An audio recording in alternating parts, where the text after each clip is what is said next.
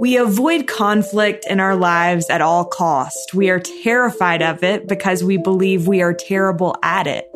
But seeking to transform our conflicts is what Chad Ford calls dangerous love, and it's something that can create stronger and happier relationships. So what is the key to transforming conflict, making it a positive rather than a negative? Ford says that as the Book of Mormon teaches, it is by small and simple things that great things are brought to pass. And in this case, it all starts with turning first. Chad Ford has been living 5 lives simultaneously for nearly 20 years.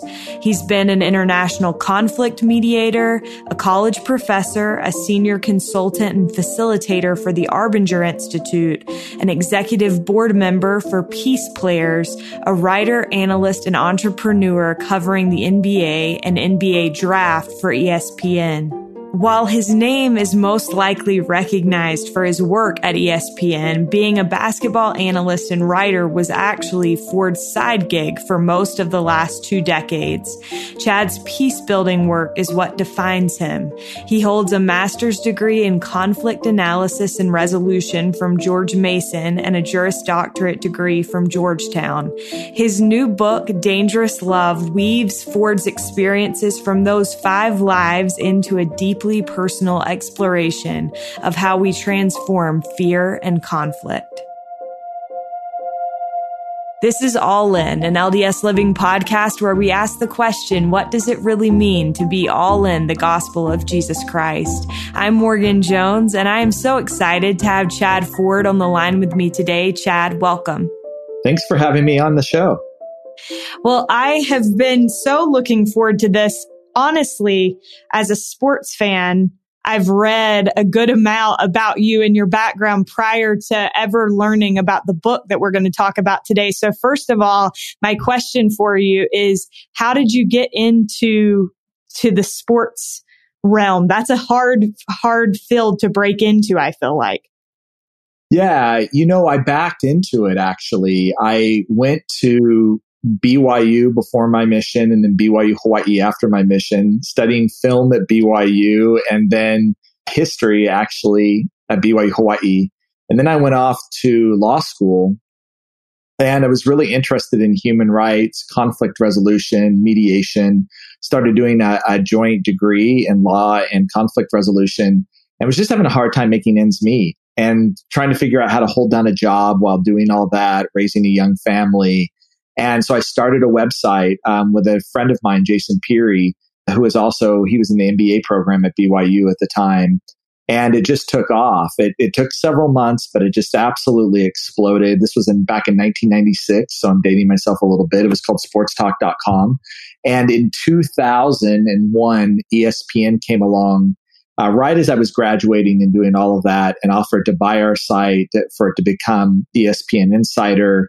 At the time, I went over into that transition and went into ESPN to start helping them develop what was really a first attempt at a subscription model for sports journalism and sports reporting, and really was sort of running it as an editor. And about 6 months into that, when we were struggling to get subscribers, I started writing and doing work on the side as well. That's what I originally did with it. And before long, I was on SportsCenter, and within a few months, I was covering the NBA for ESPN. And then in 2005, I decided that while I loved what I did, and it was a dream, getting to meet Michael Jordan and being able to cover LeBron James in high school and, all those amazing things was great. But I really had this passion for doing peace building work and conflict work. And I just knew that I wasn't going to be happy until I got back to that. And so BYU Hawaii had just opened a job up for a new center called the McKay Center for Intercultural Understanding.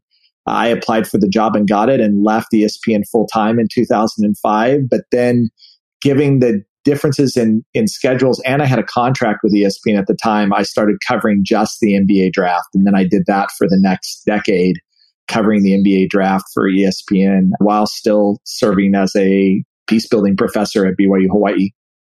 I think it's so cool because really, I think a lot of people, especially people that love sports, it's like, wow, that really is a dream job. And the fact that you gave it up for something that is your true passion, I think is so cool. So why would you say that conflict resolution is your passion? And does your faith play any role in your interest in that? I mean, for me anymore, it plays everything. It didn't start that way. In high school, I grew up in a really racially divided community in Kansas City, Missouri, and I just started to notice a lot of the tensions and divisions that were there in the United States at the time. And that was the start of a really big interest that I had in what does this sort of look like, and what can I do to make a difference? And the answer was I had no idea, had no clue what to do. And so I started becoming really interested in college and started to, in all of my classes, be really interested in social conflict and what caused war, what caused conflict. And, part of that too was reading the Book of Mormon and understanding, because the Book of Mormon is filled with conflict. I mean, it's a dominant sort of narrative there, and what's going on here and what sort of messages are coming out of that. And I had a really great mentor at BYU Hawaii, Grant Underwood, who was a religion professor who's now at BYU, who did a lot of work with the Joseph Smith papers and what have you. And just he kept giving me more and more resources into LDS thoughts on this sort of issue and what have you. And then it was actually my senior year of college, Neil A. Maxwell, who was a member of the Quorum of the 12 Apostles at the time, came to our campus. And he told us the origin story of BYU Hawaii, which I'd never heard, about a young David O. McKay at the age of 34 years old, taking a trip around the world at the end of World War I to check in on all the areas of the church, and him being really inspired by both the resiliency of the saints in countries throughout the world, but also being devastated by the destruction that he saw. And having a vision when he came to Hawaii in 1921 that he needed to build a school and bring people from all over the world to this school to learn peace and to learn how to live together. And as a student, I hate to admit it, but I didn't know that. I had no idea why the college was in Hawaii. And I didn't know that it took him 34 years to convince everyone that the idea was a good idea. And it wasn't until he was the president of the church in 1955 that he began to actually build this incredible school. And that he said in the dedication that from the school would go men and women who would be influences towards the establishment of peace internationally.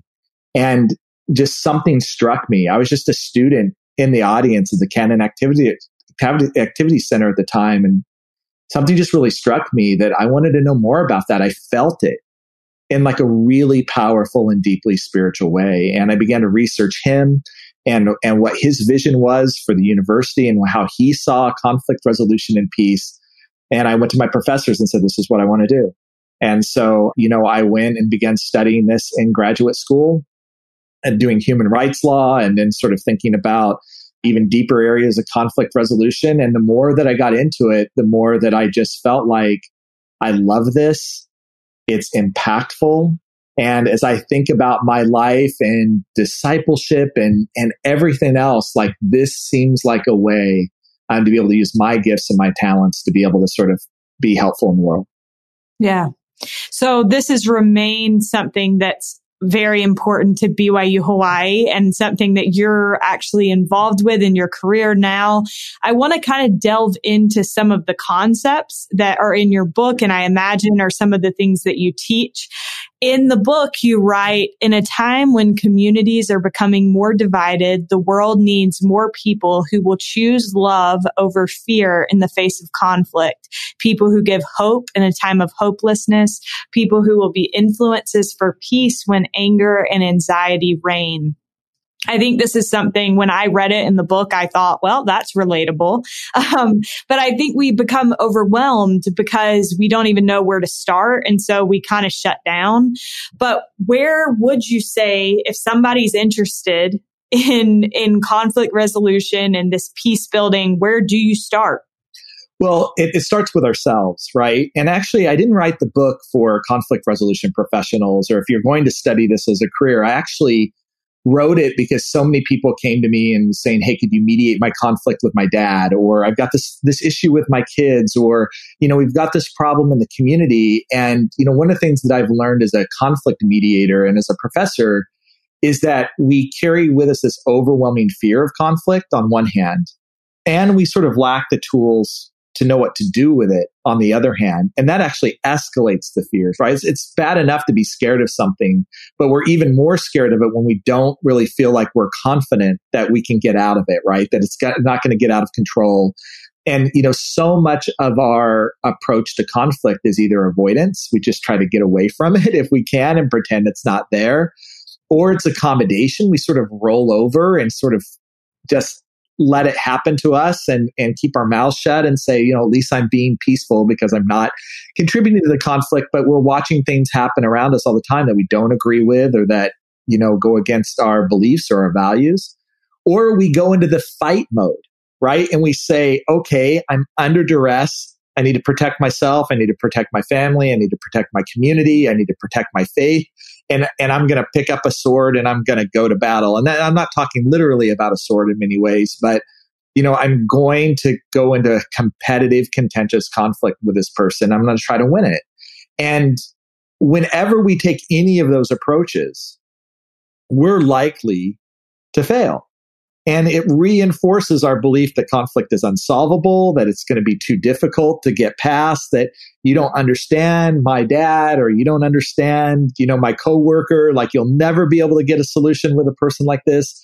And certainly as it gets to our day and time where we see so much political polarization happening in the world today, this intense belief on so many people, I can't work with these people. I can't get along with these people. I can't live with these people. I mean, I've even seen on social media to the point that I'm unfriending anybody who supports, fill in the blank on the other side. And even though I might be your neighbor, even though I might know your family well, even though we might be in the same ward, I can't be connected to you anymore. And, when that happens, it becomes a self-fulfilling prophecy, right? When I disconnect in that way, I create the conditions on the ground for the conflict to get worse that I most fear. And so really, so much of my work is about helping people both overcome their fear of conflict, overcome their fear of the person that they're in conflict with, get the courage to turn first or to turn towards the people that they're in conflict with and try to seek collaborative solutions. And then some tools that any of us can use. You don't have to be a mediator or a conflict professional to actually invite and create space for that other person to also turn back and to see my humanity just like I'm seeing theirs. And I hate to narrow everything down into like a little 4-step process, but that process really works. Each of those steps are challenging and hard and have their own complexities. But I've seen it happen over and over again in families. I've seen it in organizations and communities. And I've been working a lot of my life in the Middle East with Palestinians and Israelis in conflicts that most people think there's no solution to these conflicts whatsoever. And I have seen Israelis and Palestinians turn. I've seen people that other people would label as terrorists change their way of seeing each other and the world and come up with collaborative solutions to problems. And so I'm one of those rare people, like I'm hopeful we can do this. We actually have the capabilities to do it. And my faith deeply informs a lot of that, right? A lot of those ideas and tools are contained in scripture. And a lot of them can be used both for people that are religious, but also for people that are non-religious. The book itself wasn't meant for an LDS audience or for any religious audience in particular. But certainly people that come from a religious background, I think will be able to recognize the connections and parallels between some of these tools and things that they're taught in their own faith. Yeah. You've mentioned the word turn several times, and you open the book by discussing this idea of turning first. Can you tell listeners before we get any further into this, what that idea of turning means? Usually what I'll do if I was in a classroom with you is I would bring up 2 students in front of the class. I'd have them stand back to back with each other. And then I'd have them elbow each other, right? And then I would ask you what's going on. And most people get this pretty quickly if they know what we're talking about. Oh, they're in conflict with each other. Well, what do you notice? Well, they don't see each other, but they can certainly feel each other, right? They're back to back, they're elbowing each other, but they don't see each other. And when I say not see each other, it's not the physical see. It's the fact that I don't see you as a person whose needs, wants, and desires matter the same as my own. Yours either less important or maybe more important or what have you, but I just don't see you at that level. And so then I will ask people, well, how do you get out of the conflict then? Neither of you see each other. You're both elbowing. What do you do? Well, the truth is actually the answer for most of us, we don't do anything. We just complain about it, right? We go to our friends and neighbors and say how awful it is that we get elbowed all the time. That's what we do about it. But then when people try to do something about it, it's really interesting. 90% of the time, what the person is going to do is they're going to move and try to get in front of the other person, right? I'm going to try to get in front of it. So we're face to face. So I'm going to move around and get in front of you. And when I'm doing it with them back to back, I just do a simple thing. I just move away. And then they get frustrated and they'll chase me around in a circle and finally get really frustrated and they'll grab me and try to hold me so that I'm facing them face to face. And in which case I'll just close my eyes.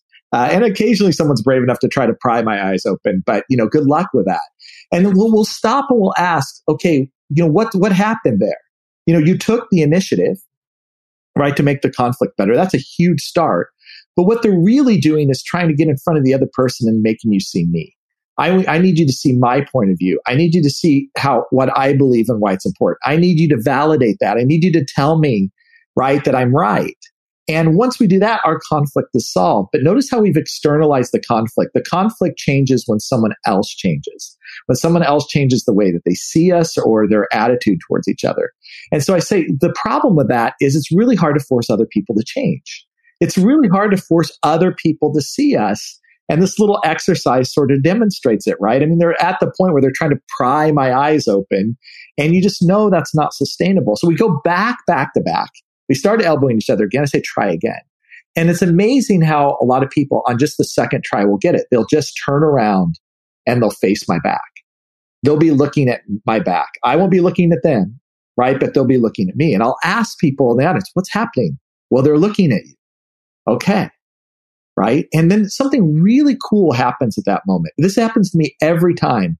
If I'm the person that's having someone stare at my back, there is this instinctual desire to turn my head around and see what's going on with this person. Like, why is there no elbowing anymore? What's going on? Where did they go? Right? I want to start to turn. And instinctually, I start to want to do that. And so the move, when I say turn first, what I say is that we turn towards the person that we're in conflict with, that we disagree with. We try our best to see their humanity, to see their dreams and desires, what makes them believe the things that they believe. We don't have to agree with it.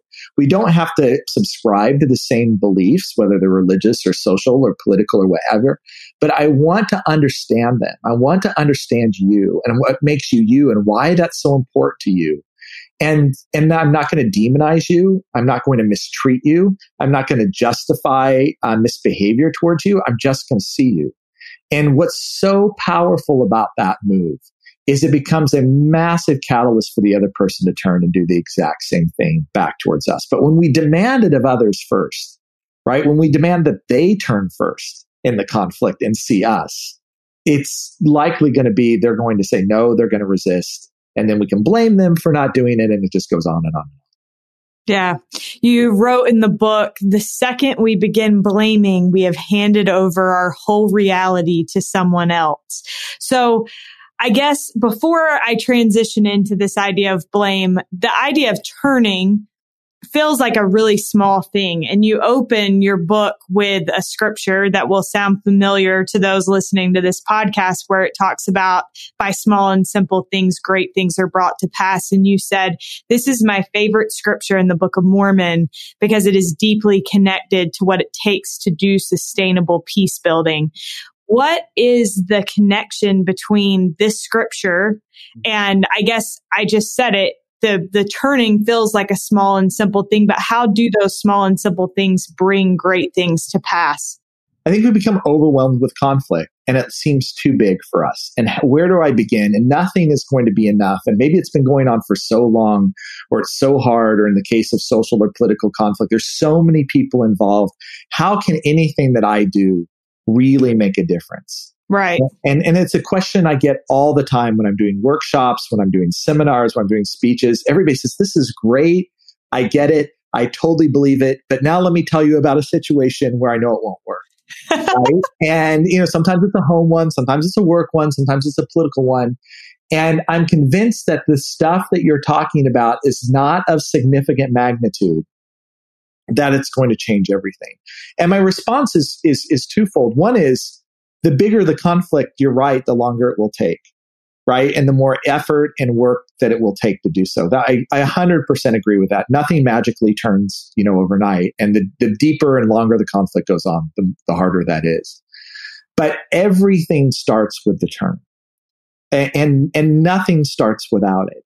And so what's so magical about starting to see the humanity of the person that I'm in conflict with, about asking them why questions, about trying to understand what they need and how I might be able to contribute to giving them what they need, is that it has this powerful effect over human beings.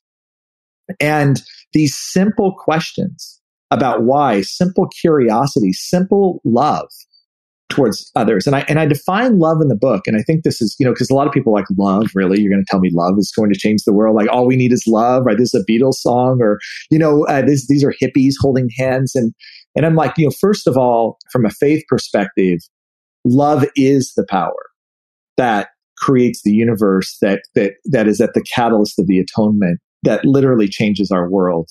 But it's not romantic love. It's not the sort of love that we hear in rock songs or, in movies.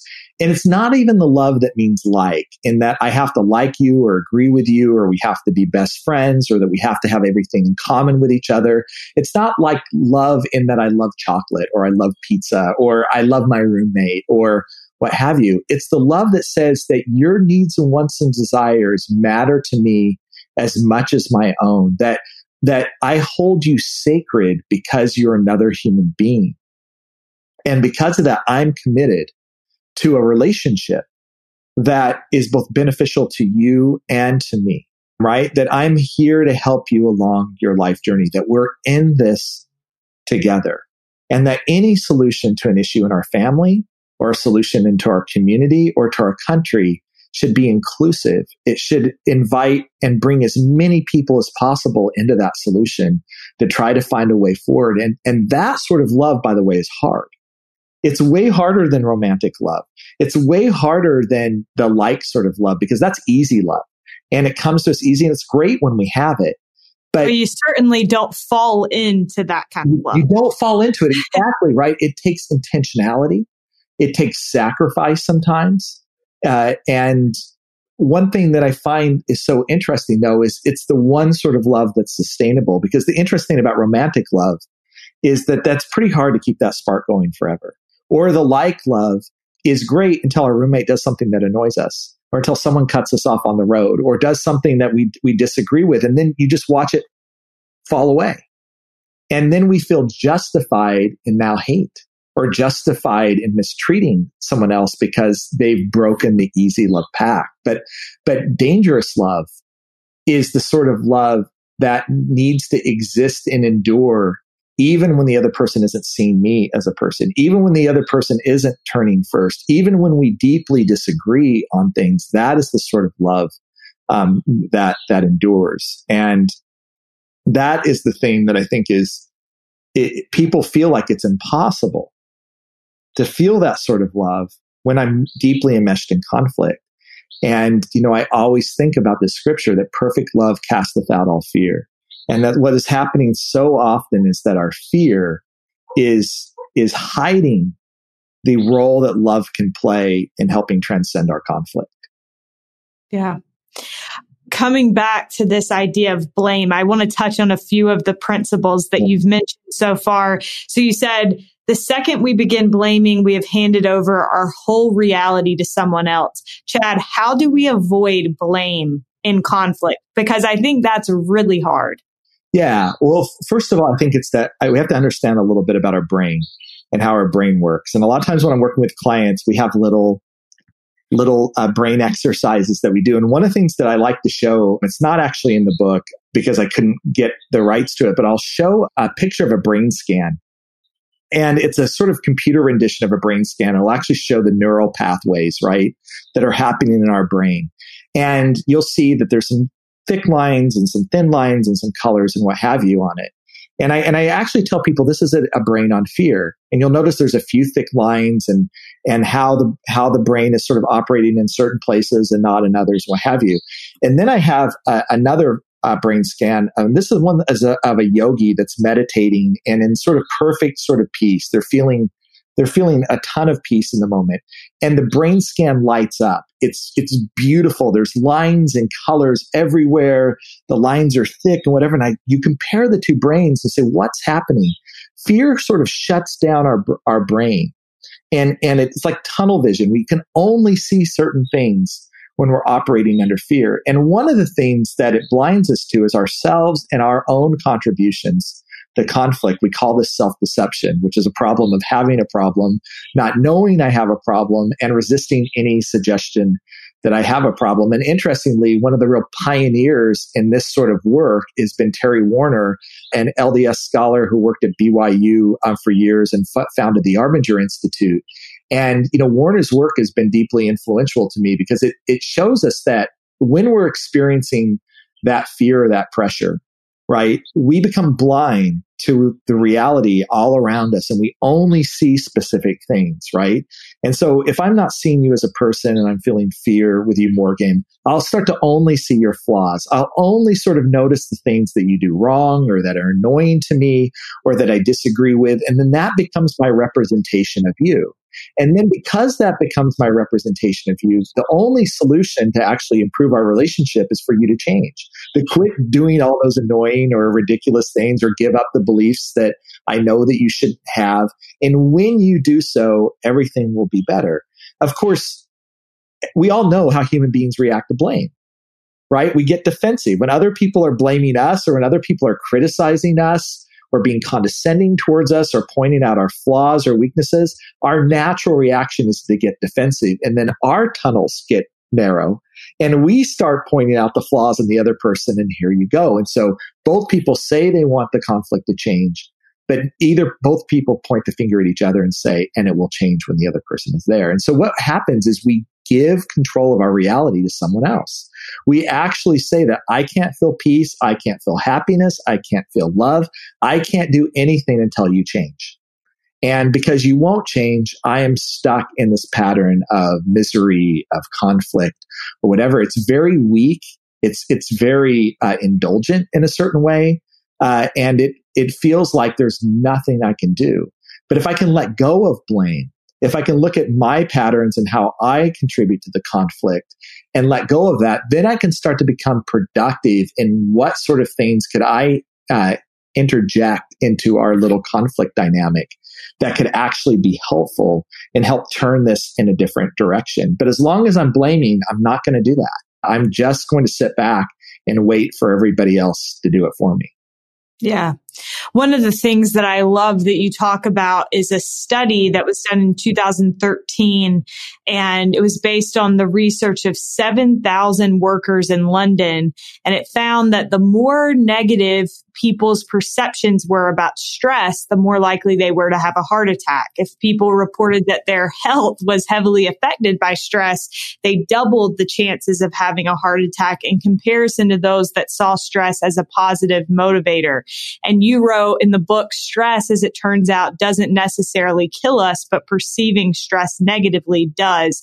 I thought this was so fascinating, and I can totally see it being true. But you say the same is true of conflict. So I think it's, if I'm understanding what you teach in the book clearly, it's all about our perspective of this stress. So how can we shift our perspective to view conflict as a positive?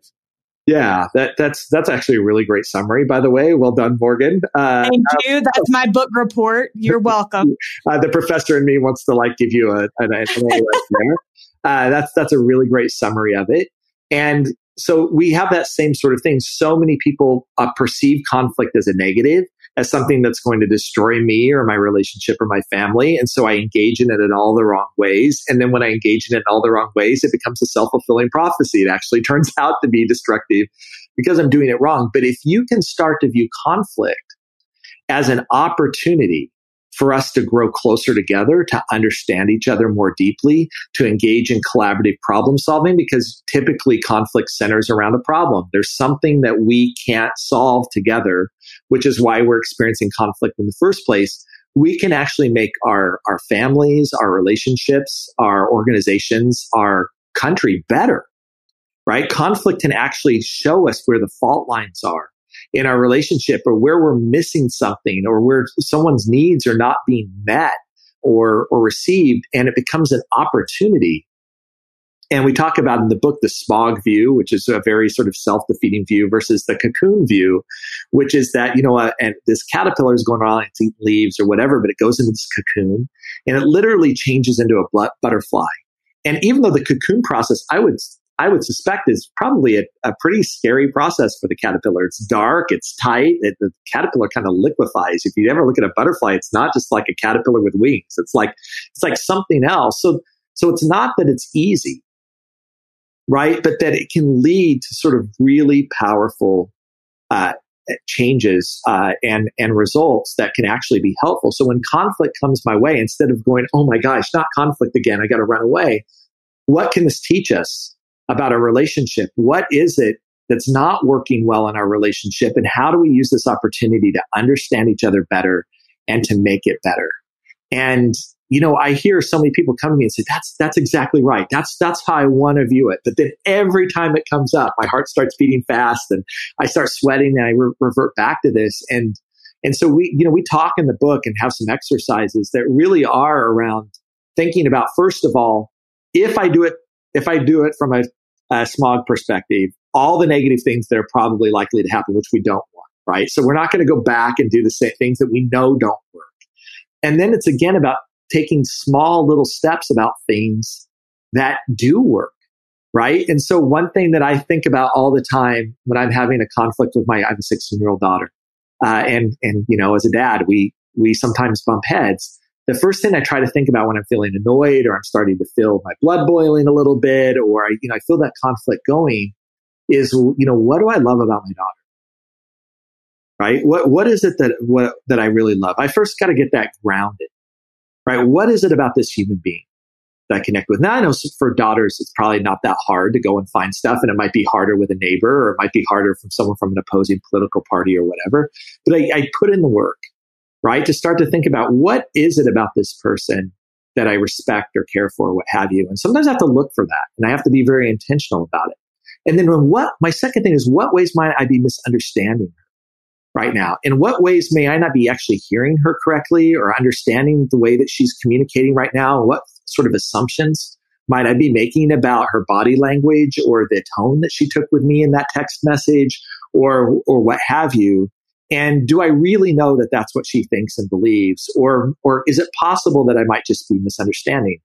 To be humble in our truth, as I say, is a really important way of helping go over our conflict. Don't be so sure that you know what the other person is thinking, or what motivates them, or why they said or did the thing that's so annoying to you. Now, open up space, ask why questions, get super curious with them. Oh, you seem really upset with me right now.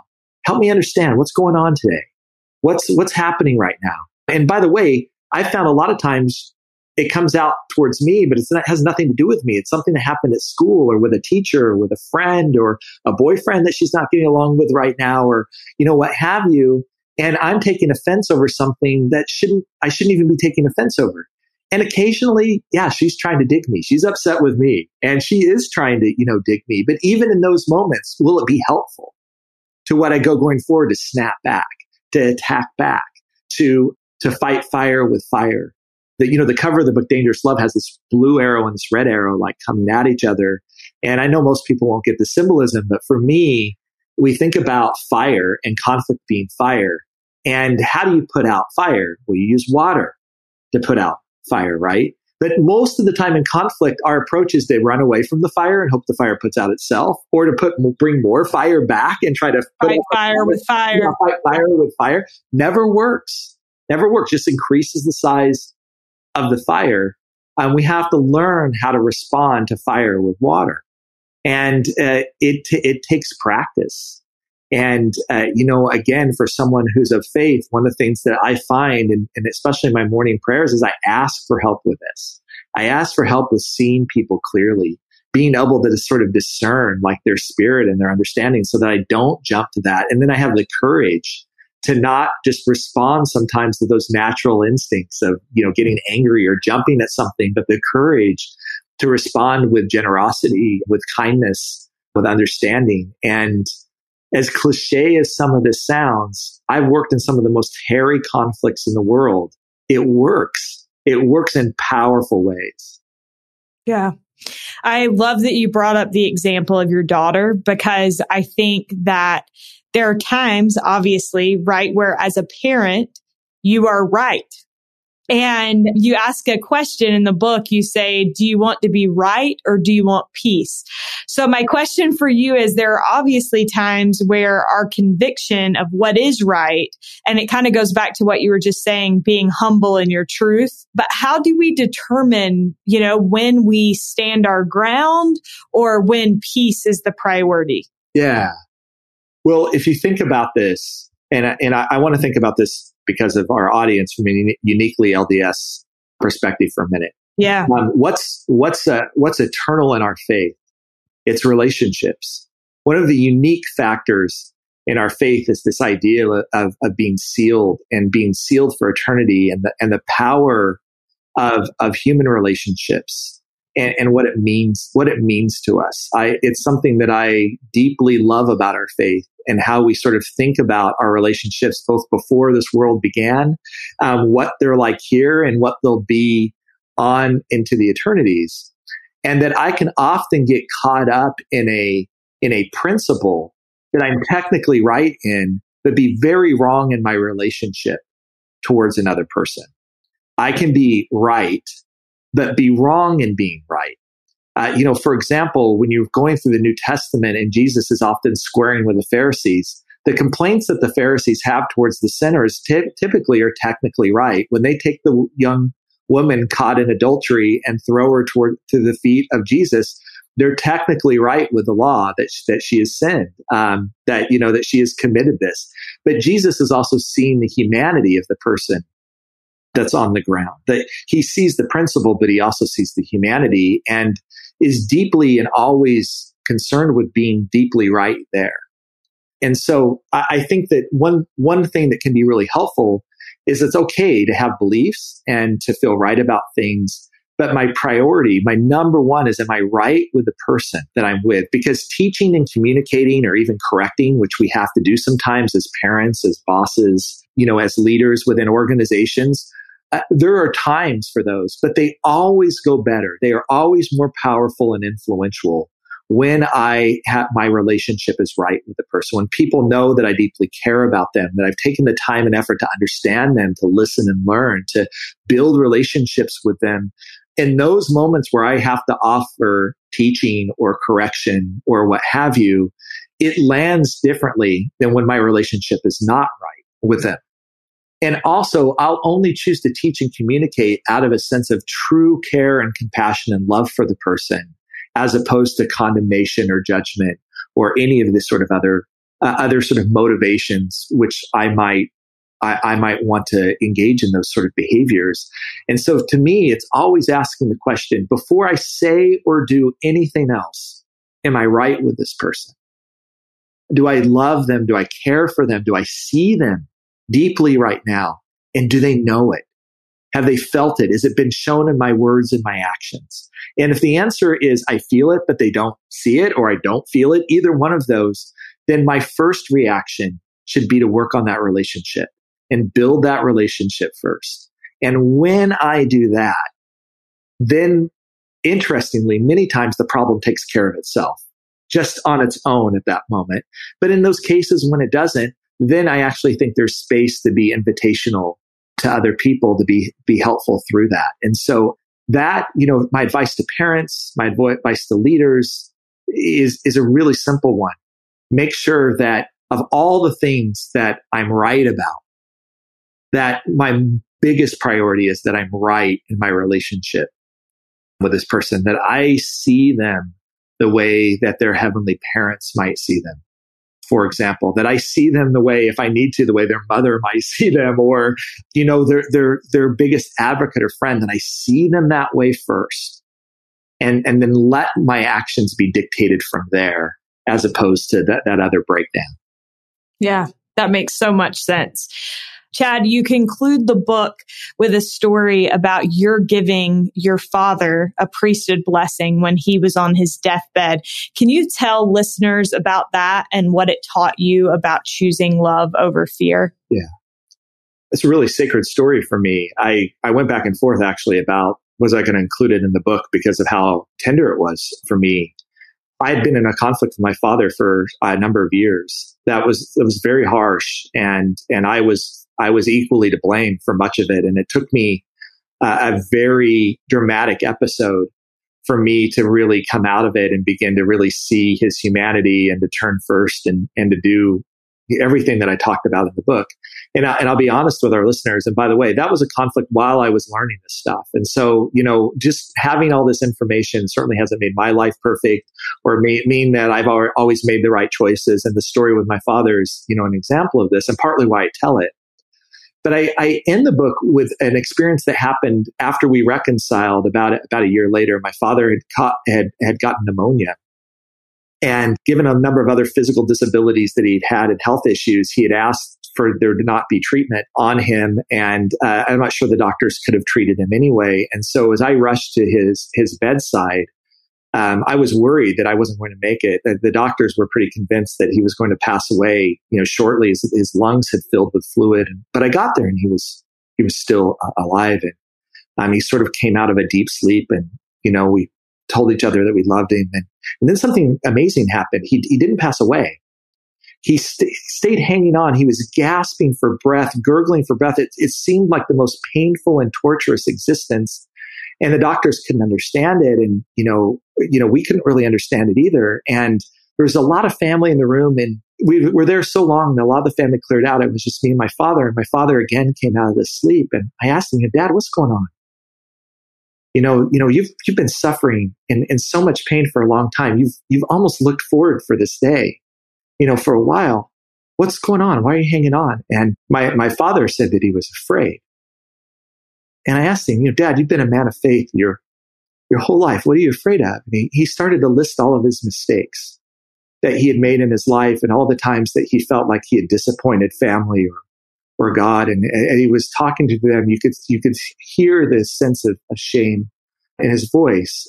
And by the way, all things that he had repented of, all things that he had cleared up in his life, but still holding on to those. And he said, I'm afraid when I get to the other side, God's not going to be there, not going to be happy. And then he asked me, can you give me a blessing? And when I laid my hands on his head, something happened that had never happened to me in the history of blessings. And for those of you that aren't LDS that might be listening to this, at times we give priesthood blessings of healing and comfort to family members and people that are sick or what have you. And he had asked for one from me. The first blessing I'd ever given my father. He'd given me several in my life, but not the other way around. And when I laid my hands on his head, I'll never forget, words really fail me, to feel the intense amount of love that I just felt radiating through me, through my body, out my hands. And I don't remember exactly what I said at first, but I remember muttering, I didn't know. I didn't know. I had no idea the level of love that our Father has for us. And I remember my last words to my father was, it's okay. It's time to come home. He loves you. It's okay. And my father passed away about 15 minutes later at peace. And in his last breath, a tear rolled down his eyes and his face went into a smile. And it struck me in this sort of powerful way. If we only knew who we really were, if we only really understood that all of us in this life are struggling and stumbling and making mistakes, if all of us sort of knew where we were trying to get in this life and how challenging it was there, we'd be there rallying each other. We'd be supporting each other. We would find ways to show that love in the ways that I felt that love from my father, that moment, to help them get through it. And instead of judging and condemning and fighting and all the things that we engage in, we would show an increase of love. We would choose love over fear. And it deeply and profoundly changed me as a person afterwards and changed my practice in conflict resolution at that point. I knew something now deep in my bones about our relationship to the divine, to heaven, that I had heard about and professed and talked about before, but I don't think that I ever had felt or knew at the same level. And capturing that same sort of feeling towards the people that we're struggling with will change you, surely. And it might just change them as well. I love that story so much. That's so powerful. My grandfather just passed away a couple of weeks ago. And so that idea of that moment between life and death has been on my mind and on my heart a lot. And so thank you so much for sharing that. My last question for you, Chad, is what does it mean to you to be all in the gospel of Jesus Christ? I think that story in many ways encapsulates that I am loved beyond in sometimes my own comprehension. And that as a disciple, my job is to irradiate that love out towards my brothers and sisters. And it's to do it both in the way that I see them and interact with them, but also in work and deed and in intentionality that we're here to help, that we're here to lift up, that we're here to feed the hungry and to clothe the naked and to help the people that are mourning and to sustain the people that are struggling in this life, whether it's because of their bad decisions or because of circumstances or for whatever reason, it doesn't matter. That my discipleship is about helping and building that peace between us that we once felt many, many, many years ago. And then I believe that we can, feel again. And for those that say, well, that's fine, that'll happen in the afterlife. I don't think we learn how to do it in the afterlife if we don't learn how to do it here. And so for me, it's just a journey in my own life of also figuring out how to do it here, because I do believe that at the end of the day, love wins.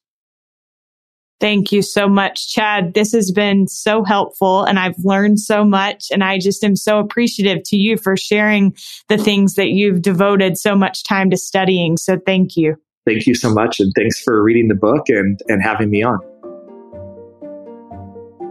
A huge thank you to Chad Ford for joining us on today's episode. You can find additional resources from Chad about conflict resolution by visiting www.dangerouslovebook.com. Again, that's dangerouslovebook.com. We are grateful to Derek Campbell from Mix It 6 Studios for his help with this and every episode. And a big thank you to you for choosing to spend your time with us. We'll be back again next week.